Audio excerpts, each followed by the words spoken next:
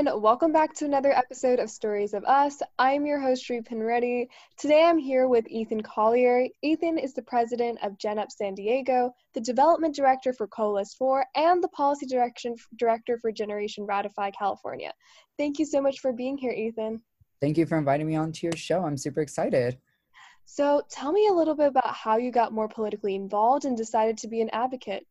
Well, my first topic of interest, I guess, for political advocacy was educational equity. Seeing my mom's a teacher and she was my biggest inspiration. She's always been like vocal about the flaws in the education system and what we need to improve on. So I've always took that in and I really internalized it. And I thought we really do need to fix something. So as I got older, I was still a very shy kid when I was growing up. But then when I got older and I joined this organization known as the California Association of Student Councils, it really opened my eyes to that students do have a voice and they can really make a change in their community. So I learned very quickly that we do have a voice, and it inspired me to, I guess, break out of my shell more and really advocate for educational equity and LGBT human rights and the various topics of the world, such as like more civic participation amongst our youth and gender equality. So yeah. Great.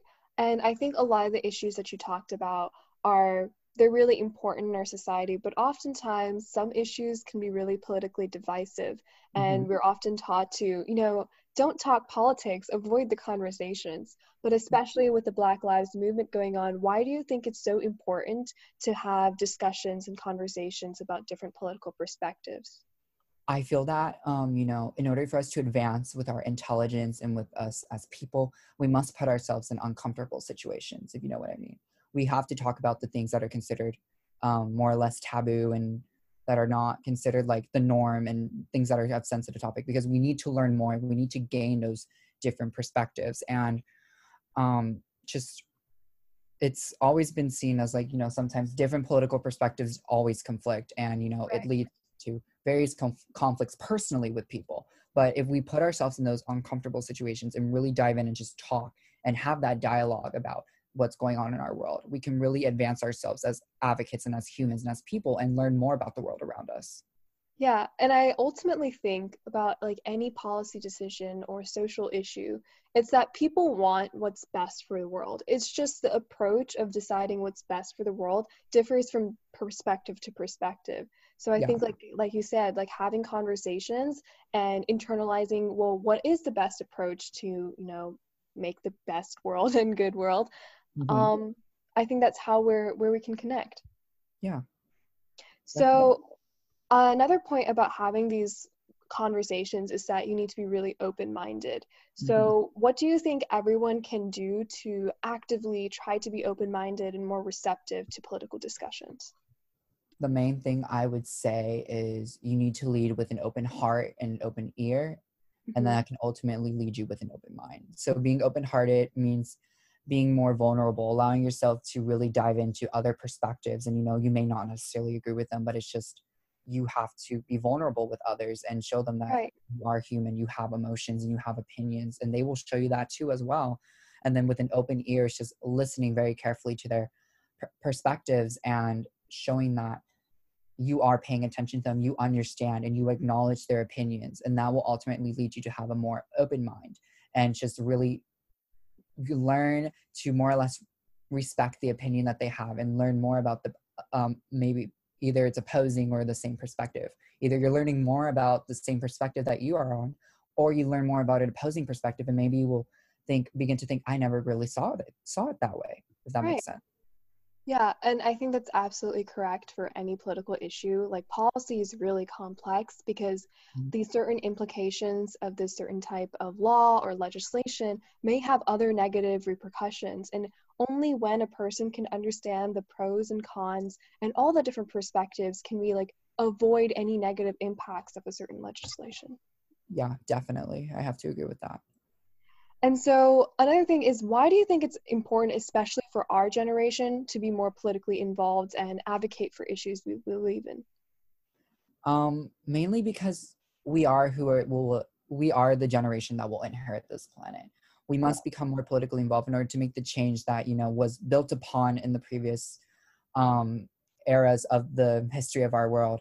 For example, with the LGBTQ rights movement, we first had the Stonewall riots, which was a huge series of riots in New York City at the Stonewall Hotel, which led us to have the rights that we are gaining today as LGBTQ people. And we also need to just really build upon what the people before has, and the advocates before has, the generations before us have built, and really expand upon it and just really dive into it and show that we are a generation that is rising up and taking the charge and leading the world to a better future.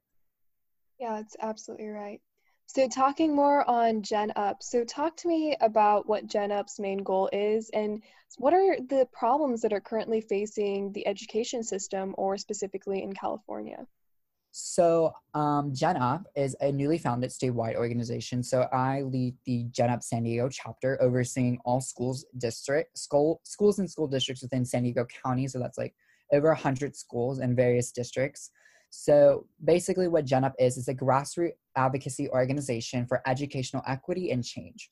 So making changes to the education system to better the education for the rising generation of students. So some of the issues that I've really seen here in San Diego, where I go to school, is equity. There was a huge issue when distance learning first started with COVID-19 of providing technological resources to students in low income areas.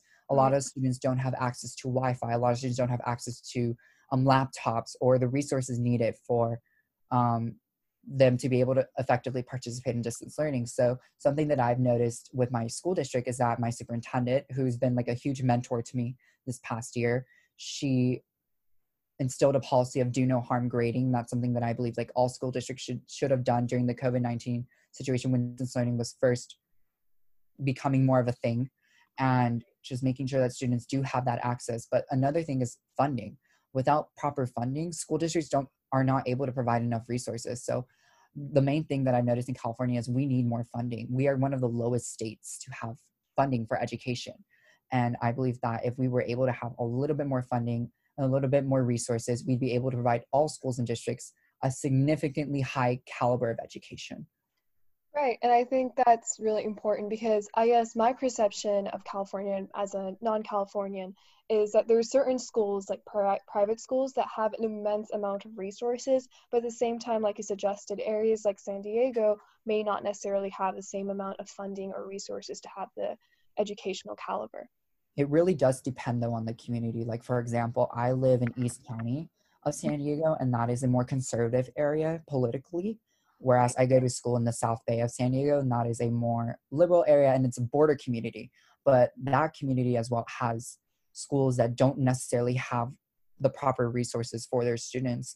I can name at least 5 schools within my school district that have over 80% of students below the poverty line, actually. So it's very important to recognize the differences within the community, and really we need to make change personalized to their communities and give them equitable resources in an equitable amount, if that makes sense.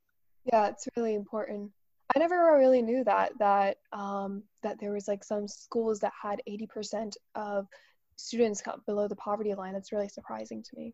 Yeah, it can be, it's very surprising when I first learned it too, because I didn't really think the numbers were very high myself. And then when I became a student board member and I was given those resources to look into like how many students, what's the percentage of the school population below a poverty line, it was absolutely astonishing to see like schools had like 60, 70, even 80 or 90% below the poverty line. Right, that's absolutely right. And knowing this issue at hand, what experiences or initiatives have you led as the president of the San Diego chapter to kind of bridge that gap? So as of right now, we are planning several things. So the first thing is our Student for Educational Equity Coalition with Genup statewide. So that is a letter that a bunch of students have created to be sent to Governor Gavin Newsom to advocate for more educational funding within the California state budget, and then sending one to the U.S. federal government as well for the same thing, more educational funding.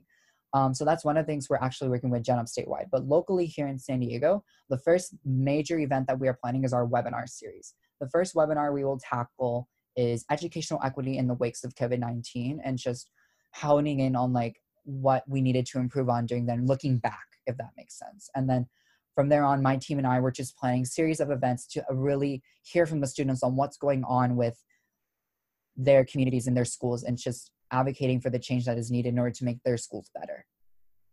Right. Yeah. I really must commend you on your work, because I think education equality, when as students, that's not something that we really consider. Like, we consider either ourselves really fortunate to go to really good schools, or as unfortunate when we don't have enough resources, but we really don't compare ourselves to the amount of resources that we have in comparison to like another school per se. So it's really, I really commend you for taking a lead on Yeah. that. Thank you. My inspiration actually was from my mom. Like I mentioned this earlier, but my mother is a huge inspiration to me. She's a fifth grade teacher and has taught in the elementary school system for 22 years, started off as a school counselor, and she worked with lower income communities and saw the struggles that they face. And then when I was also working for the California Association of Student Councils, I saw the caliber of education of the other students that were in the program. And, they go to schools, within Orange County and Los Angeles that are very competitive and rigorous academically and have better resources than the school where I come from. It's less of a caliber of education. There's not a lot of resources. So it's really interesting to see like the allocations and where they go. And I wonder if is it a location-based thing, or is it just because there's just not enough resources to go around? And that's one of the main questions that has guided me to lead the Genup chapter, actually. Right. And I guess I'm curious about how being low income, like obviously it's difficult to focus on your education, but how do you see that being low income and not having enough resources has affected the education of such students? Well, the main thing is they unfortunately do not have enough opportunities. The one thing that I've seen is like the Coalesce program really benefits students that are in those situations where they do not have enough resources and they are in low socioeconomic status. However, not a lot of students have access to what Coalesce is, for example, and they just don't have access to those opportunities to grow upon their knowledge. A lot of them do end up not going to a four-year university or don't even go to college at all because they just don't know how to apply for college. Like, say, for example, you have a first-generation student, very low socioeconomic status, who may not have enough resources at their school to apply for college and may not have support at home. Therefore, they may fall through the cracks, but that's not always the case, of course. Sometimes the schools do work with the resources that they have and they really help provide the student with the chance to grow. But some schools, unfortunately, don't have enough resources to help the student.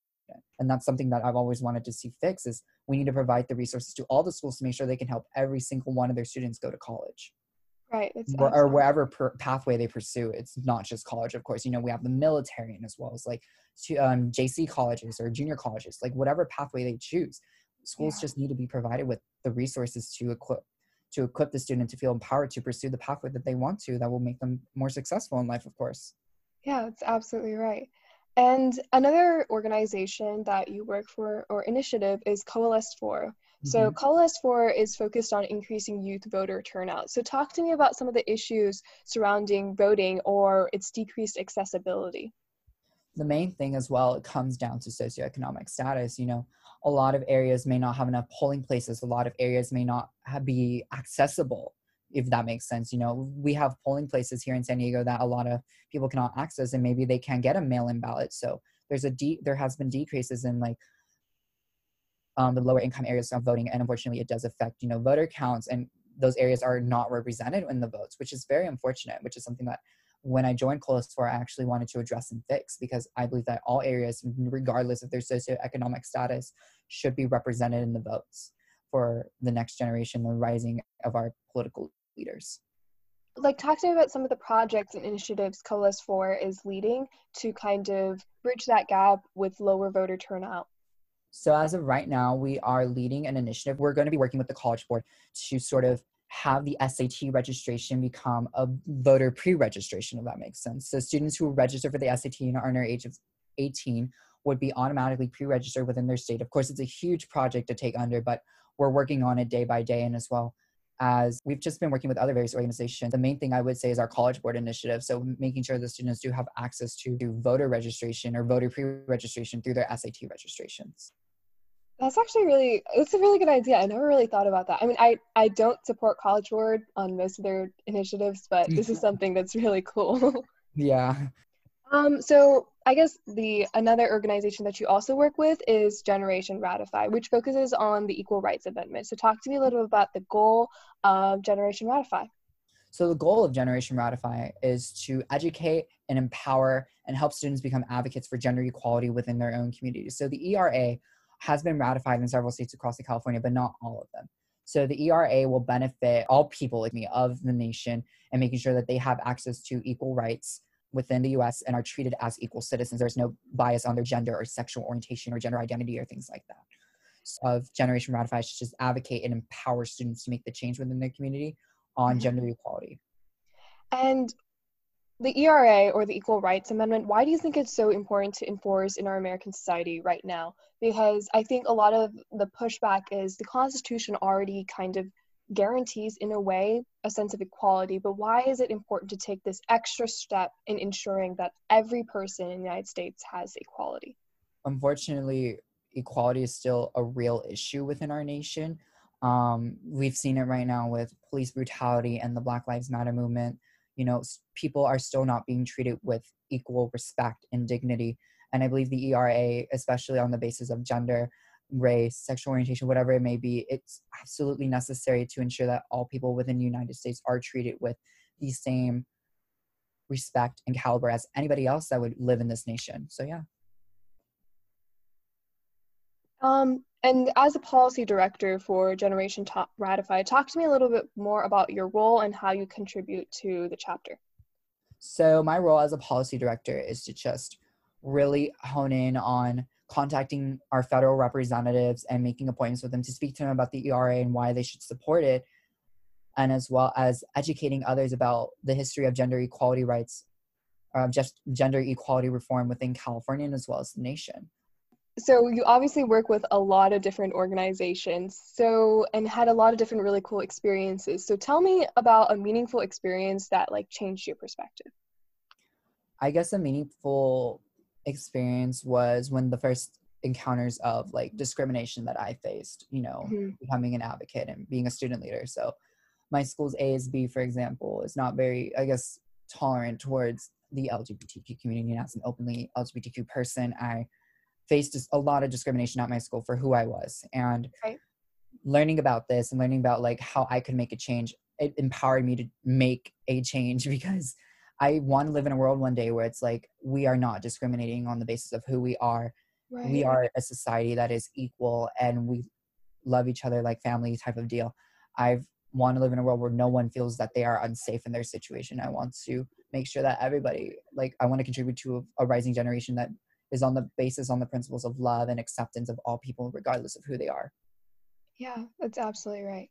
And I think, in a way, a lot of the discrimination or, adversity that we face has been ingrained in us due to the remnants of history. And I think a lot of our perspectives are, in a way, subconsciously still based on that. So how would you suggest, when there's multiple different political perspectives, what is the best approach to have good conversations with people? Because especially I think a scenario that happened in my family was we were discussing about the Black Lives Movement and with my parents, and it was always a pushback of, but look at the protest. Maybe if the protest didn't happen that way, then they would be treated more equally. But it's kind of you're missing the point. So how do you suggest approaching such difficult conversations?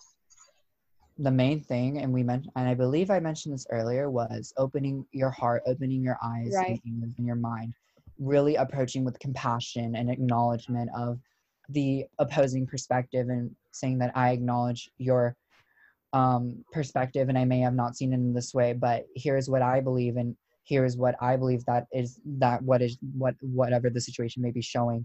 And just listening to the other person, having that dialogue going back and forth of just this is what's going on in our world and how do we see it as different people and what is our perspective on it, and just listening and really diving in with our just open communication skills. Yeah, just being open about communicating and really being just open. All I can describe it is just being open about others. And I think I love how you say to be compassionate, because I feel a lot of times when political perspectives differ, we get so defensive that we forget that there is not necessarily a correct side to anything, but rather just different ways to approach it. And everyone is just trying to figure out how can we resolve the situation where the most people benefit. Yeah, definitely. I've just always like that's my personal principles that I was raised with was you may not necessarily agree with someone, but if you approach them with compassion, you are Mhm. still acknowledging their opinion and just you may not agree with it, but you must always acknowledge the opposing opinion as well. Right, it's absolutely right. And definitely over a lot of your experiences, you probably experienced a lot of adversity and had to overcome from it. So talk to me about an experience where you experienced a setback and kind of how you overcame it. I guess the main thing that I can really like talk about is, my experience with discrimination as a Latinx person and openly LGBTQ person as well. Hmm. Just being that identity enough and where I go to school is it's not very common, I would say. It's, Right. I guess, taboo in a way to be openly LGBTQ and being, the first ever openly LGBTQ person appointed to the position of student board member for my school district was a major landmark for my school district. Yeah. And facing the adversity that I got this year from during my term from school, from like other students, some teachers, and even my school administration was, well, not all administration, but some, it was very eye-opening to the fact that people still approach with a closed mind of like the progressiveness that is going on in our world, and how can we better like have that conversation with them and make that dialogue and better, I guess, educate them on like what's going on and like acknowledge their perspective while explaining how our perspective is being viewed. So I guess the major setback was like the discrimination I faced as like an openly LGBTQ person, openly LGBTQ advocate, and really just honing in on like just myself as a person. Yeah. Right. Right. And so one of the lessons or skills that you said was really important was communication. So tell me about what other important qualities you think a leader or advocate should have. The main thing is resilience, I believe. Hmm. Like, Right. I'm personally a very resilient person. I've gone through a lot in my life personally, and I've risen up from each setback and each event that has put me back that has put me back. And I've just risen up and really just honed in on myself and pushed forward no matter what, because in the end, like, I want to be my own empower while empowering others. Right. Another skill that I believe a leader should have or an advocate should have is just like other than communication, it's just kindness. If you're Hmm. leading with just with the expectation of self benefit, like I believe like a lot of student leaders, not a lot of student leaders, but I do believe that there are some student leaders who lead with the expectation of self benefit, that it's just going to benefit them, with college apps, which is pretty Right. Right. common, unfortunately. But you can't lead like that. You need to lead with kindness and compassion and show that you care about your community and you care about what is going on in the world around us. And when you lead with this kindness and compassion, you Hmm. can inspire others to do the same as well. Right. Like when I was served as the Region 12 president prior to serving in Coalesce for. So I was the Region 12 president, so representing San Diego and Imperial counties for the California Association of Student Councils. And I had that mantra, I guess, in me of leading with kindness and compassion and being a team player for the cabinet I served and mentoring them as they guided throughout the year with their activities in CASC and just helping them grow as leaders while making change within our community. Yeah, that's absolutely right. And kind of on that experience, I guess, how do you inspire other people? Because a lot of people say lead by example. Is that like the main thing that you found works, or is there other things that, kind of inspire others as well? Lead with love Hmm. and lead by example are my two. Lead with love, take others as they were your own type of deal, like mentor them, make sure that they're okay, emotionally, physically, whatever it may be. Just be there. Don't be like a boss. Be a Right. be a friend for them. You Hmm. be a friend, be encouraging them, have their back whenever, because in the end, they will have your back too. And then Right. lead by example, lead with your actions and show what they should do and model it for them so that they will repeat the behavior or the action as well. I've always led with love because, I've always wanted to help others and make them better people as well while helping myself become a better person too. Right. Right. That's amazing. And kind of winding down on this conversation, what's next for you? What are your future aspirations? I've always been so I guess the word is I've always been debating on it, to be Hmm. honest. I Right. don't really know what's next for me because I'm interested in so many things. Like right now, I'm taking 2 courses for at a local community college on communications and psychology, and I'm thinking about going into possibly therapeutic and mental health advocacy. Mhm.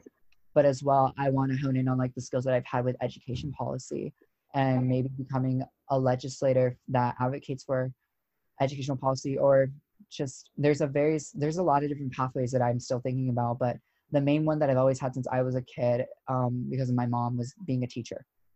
Right. I want to teach others. I want to make the change in someone's life that they might not necessarily have at home. I've seen the impact my mother has on her students as an ELD or English language development teacher, and how she can take her students from not knowing English at all to being almost close to fluent in the language by the end of the year.